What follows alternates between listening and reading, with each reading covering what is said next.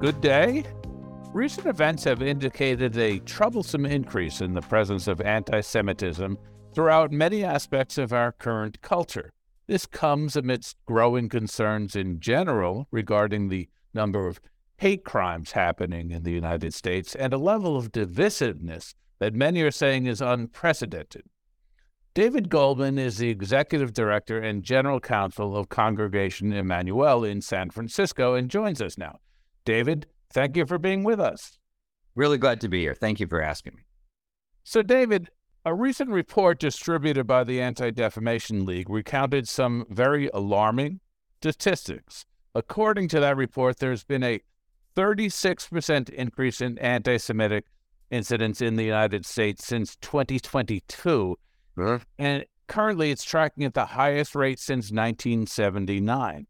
So you're uniquely positioned, I'd say, in your position with the congregation to provide some perspective as to the impact of this trend on the Jewish community in general, as well as some insight into the concerns being addressed by the Jewish leaders in your community. And before we get into the substance of some of those questions and insights, I want to take a step back and just start with the foundational question. In plain English, what is anti-Semitism? Well, I'm going to start out by, in classic form, not answering your question directly. Because, it's funny. I've got a couple definitions, and none of them are like plain Englishy. But, we're used to, like, legal definitions, right? If you want to know what sexual harassment is, you can look at the federal law, you can look at the state codes. Sure. There's no legal definition. So I started, it's one of those terms that people talk about like they know what they mean, but you start looking for a definition, it starts becoming, a little opaque. So the State Department of our United States uses a definition which they adopted from the Multinational Holocaust Remembrance Alliance. And I'll just read it to you as is, and you can tell me if it meets the definition of common sense or not, or plain English. Anti-Semitism is certain perceptions of Jews, which may be expressed as hatred toward Jews. Rhetorical and physical manifestations of anti-Semitism are directed toward Jewish or non-Jewish individuals and or their property, toward the Jewish community, or Jewish institutions and religious facilities. So it's a little bit of a mouthful, and when I've read it over a few times, and they've got, a whole laundry list of examples, but, the plain English part, I guess, to answer your question, for me boils down to, it's any time that you're engaging in negative opinions, negative behavior about Jews as Jews, as a member of a group, as a member of a culture, as a member of a religion, as people that are associated with Israel, as a particular example. Well, I would say both definitions meet the common sense application of the understanding. The first is pretty powerful. The second is very applicable to just how we need to proceed with an understanding of it in our culture. David, you've been working in the employment sector for quite a few years at this point, and you've been with the congregation for, almost a decade now?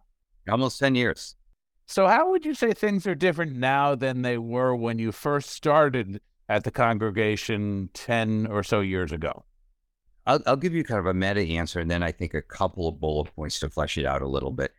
I think that the basic answer is, 10 years ago, people, for the most part, weren't scared. And they are now, right? I mean, that is just kind of the fundamental kind of gut reaction change in attitudes. That there are always certain people that were concerned about anti-Semitism, some Jews more so than less. I honestly, myself personally, was always on the kind of lesser end of that scale. You didn't get that sense of, I'm scared walking into a Jewish institution. And you get that now in a way that you never did before.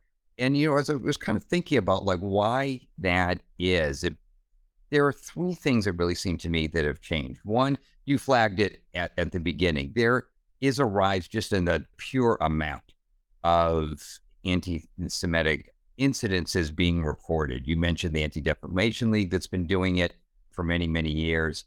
The FBI had been as well, although their last couple of years, their data is a little bit fuzzy. So one, just the pure amount. I should note that part of the reason the increases look so high is that they actually were going down for many years in the early aughts, and then picked back up again in the 2016 and beyond. And I think that's one of the reasons that kind of leads to that kind of feeling of fear, like, well, look, things are getting better and now they're going in reverse. So just the pure amount.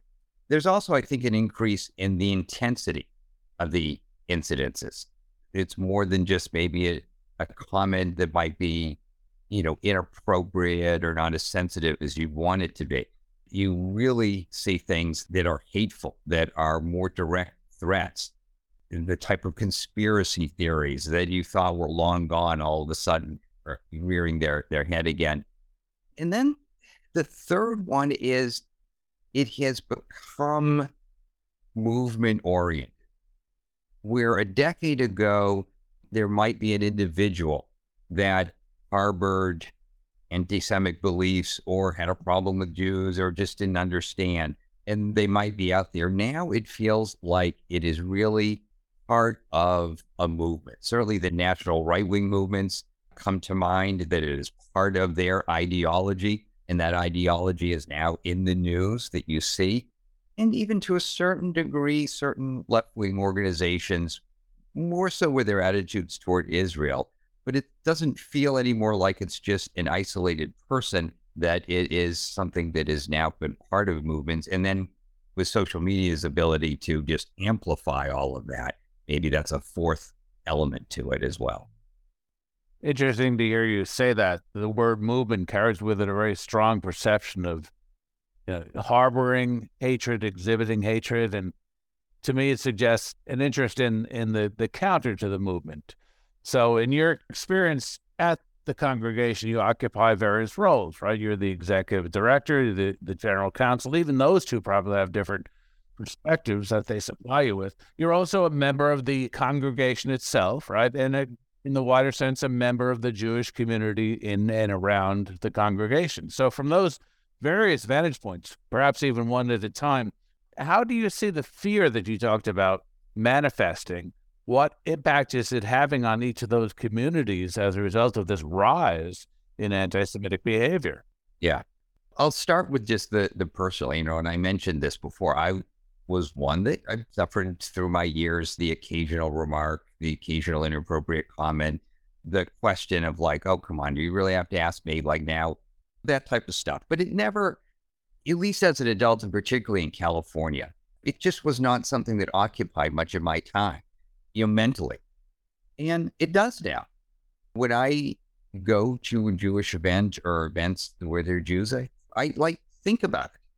If something's going to happen, then I put it out of my mind, but it crosses my mind, and it does start to weigh on you. And I know that, a lot of our members, when I talk to folks about their work experience, they think about that as well.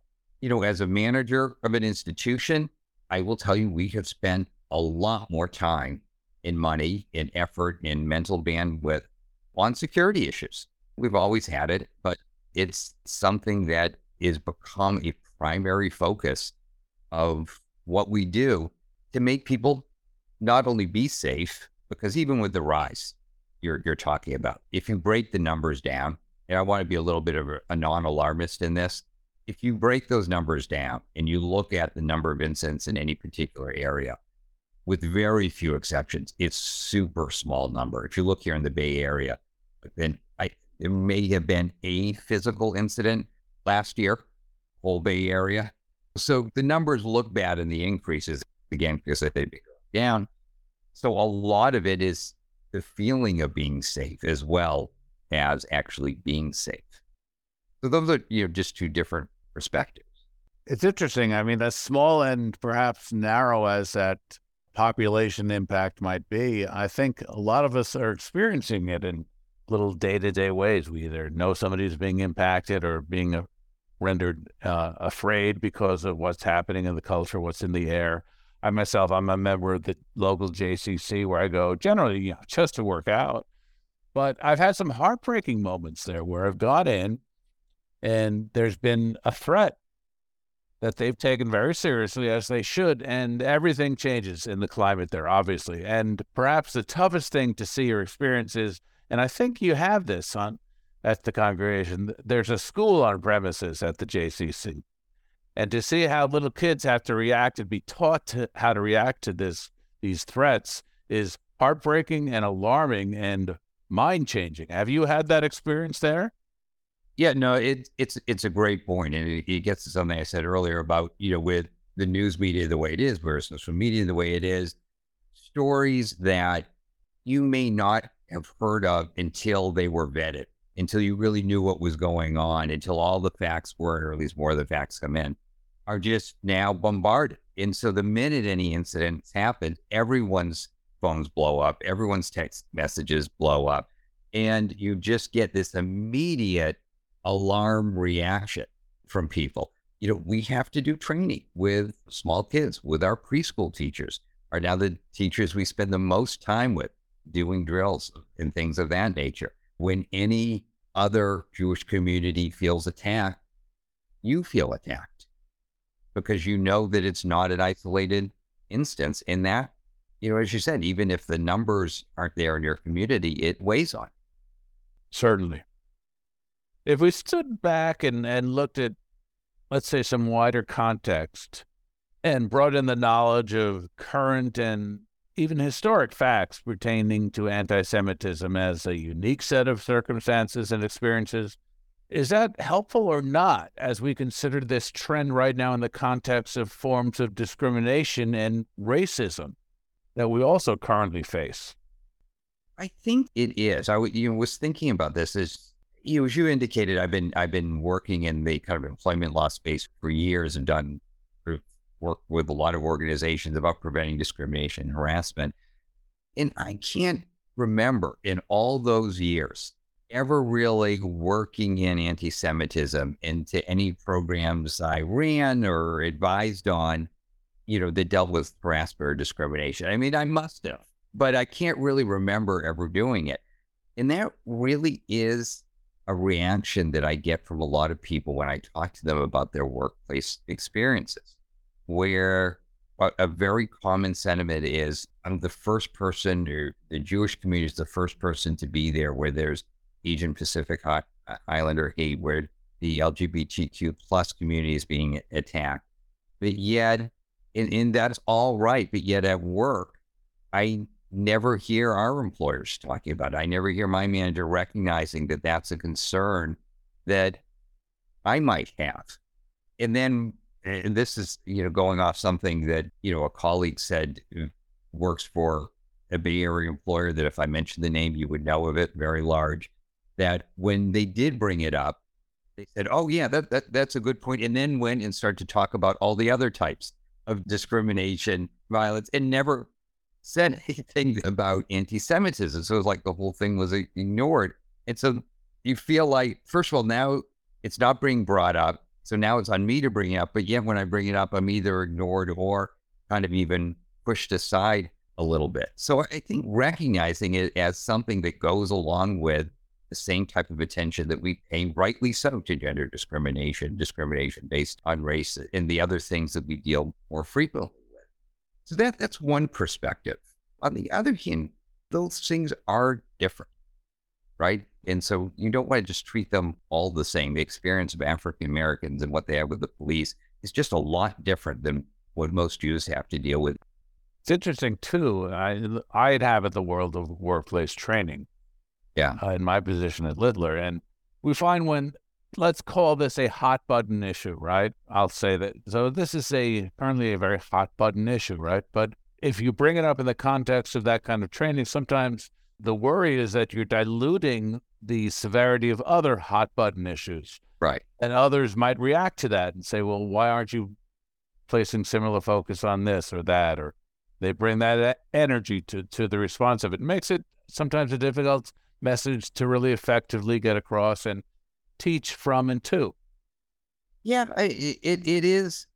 It's a shame we're at a point in our society where people have a feeling it's a zero-sum game. But you do hear that a lot, where acknowledging my pain means we don't have time for yours.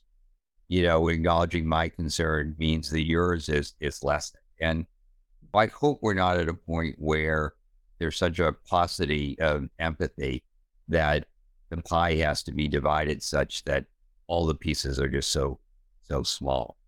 Because the concern is real. I speak to people all the time about their workplace experiences, and I hear stuff from the mundane stuff about, yeah, I still get, Jews are cheap, or, assuming that there's kind of a nepotism within the Jewish community. So if the Jews get hired, well, of course they did because they know X. Do things that are much more concerning and much more extreme, like we were talking about at the beginning. Sure, those stereotypes continue to apply. Yeah.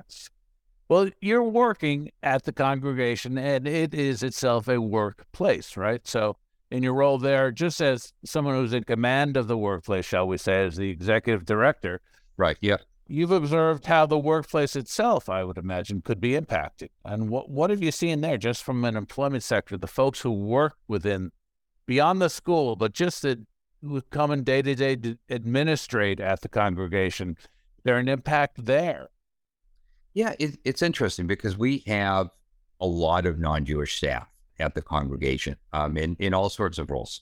So it creates an environment where we actually get to do some teaching about what the concerns are of the Jewish population. It actually it is a unique environment where we really have the ability to reach out to people that might not know. And then one of the most common comments I get from our employees that aren't Jewish is that, they just weren't aware that this was going on, and they feel it now. We did have an incident here a year ago where someone was trying to get in and really just, I can't repeat them on the podcast, just screaming, had to call the police, and removed, and was one of our non-Jewish employees who really had to bear the brunt of it. Was out front and had to try and calm the person down, and is actually, nominally in the police case is the victim of it. And so, they feel it, everyone feels it, regardless of their religious orientation, their national background, go down the list. It's interesting to hear you talk about how you have applied constructive messaging to your own employment community at the congregation. So I'm wondering, within that context, what do you feel has hit the mark? What worked successfully and constructively in offering that message to your employment population? What's raising their ability to empathize, understand, and in the best case scenario, effectuate perhaps even a change in their behavior, how they're all interrelating, if anything? Yeah, I said before a little bit on it, talking openly about what's going on and how people are feeling. I also think, you mentioned it before, instead of trying to divide up the pie and say that, your pain, if we acknowledge your pain, it means that mine can't be addressed, is to go the other route and to make sure that all employees who work here are individuals and have a chance to recognize the concerns that they have as well. And so, we don't just focus, because we're a Jewish organization, on anti-Semitism. We focus on all the other things that you talk about as well. And so really being incredibly careful that just because anti-Semitism might be our primary concern, because a lot of the employees are Jewish, we're a Jewish institution, that doesn't lessen at all, our efforts to address other types of hateful acts. Whenever there's, for example, in San Francisco during the pandemic, horrible increase in the incidents against our Asian American community. And we held rallies here at our synagogue for that. We have a lot of Asian American employees and members as well, and making sure that we were first on that. So I think the approach is the opposite of, well, if we're dealing with your concern, that means mine can't be addressed, is to recognize that to deal with my concern, I have to deal with yours as well.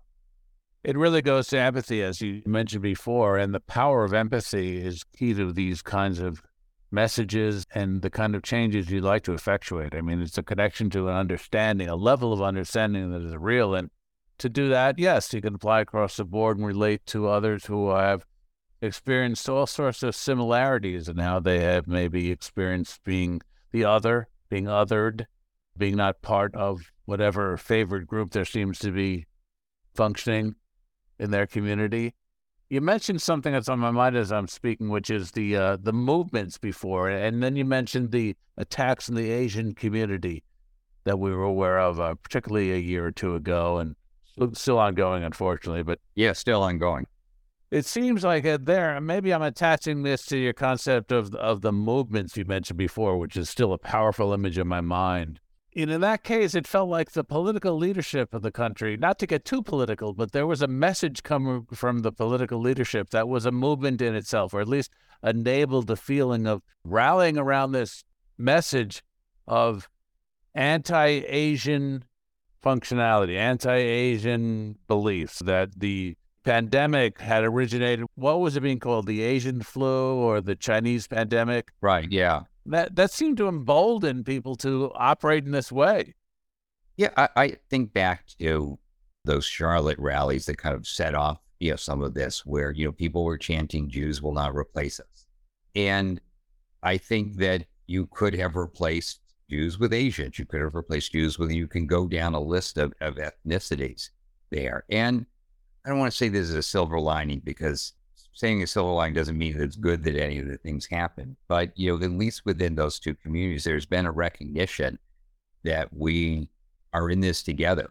And a lot of the same forces that were driving up the hate crimes against the Asian American community, as you said, it has not gone back down, very similar to anti-Semitism, are really coming from the same place. I feel like we keep getting back to this theme, but the place of certain Americans that for them to win, these other communities have to lose. And that may be a bit of where it's coming from. And I think it's probably less an issue of empathy, more an issue of politics and economics.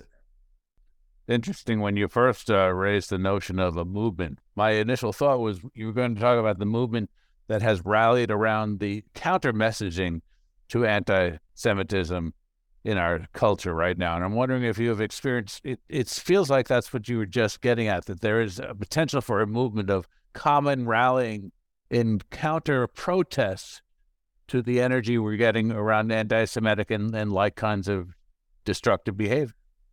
I hope so.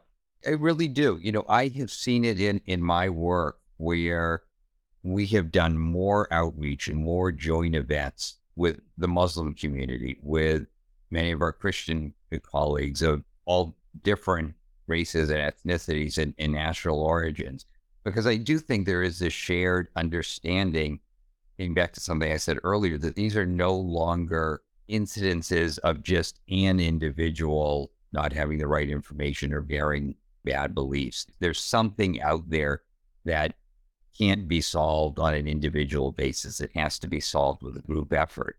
And, I actually think work can be part of that. The workplace can be part of that solution. It is the area where people have to work together. You have to like your employees, but you do have to work with them, and where you can get people's attention and where you can do the types of proactive measures that are just hard to do generally in a community. So I really do think workplaces, if you work in these particular situations as part of what you're doing to address situations of harassment and bias and diversity, that it can be a breeding ground for the solution as well, is part of the solution, I guess.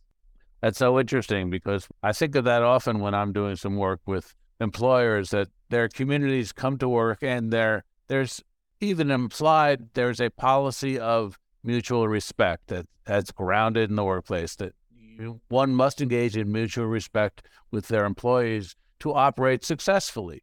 Now, you don't have to necessarily even like the person. You certainly don't have to love the person. Yeah. Have best friends in the workplace, but you have to work in a way that allows respect, supposedly will allow others to thrive successfully, and I'm not going to get in your way when I work. So if you boiled it down to something like a workplace setting and some of the training messages that we could convey in a workplace setting, what do you think might be the most effective element of anti-Semitic related education that could be delivered in a workplace setting? Yeah. I've debated on this of whether, specific programs by themselves or on their own, dealing with anti-Semitism are more effective than, working it into your regular policies of regular practices dealing with, in general, discrimination, harassment, and diversity. And, I don't have any evidence on this. I don't think this is certainly understudied. So my reaction is just my gut one, is that it really is the latter approach is better. And probably one that most Jews that I talk to would feel most comfortable with. As opposed to something that is just focused on them, is just wanting to be heard as recognizing that our problems are part of the problems society is facing.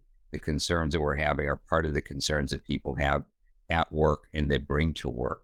And that really making sure that as you're rolling out your diversity, anti-discrimination, anti-harassment measures, that this is really now part of the equation, because it is.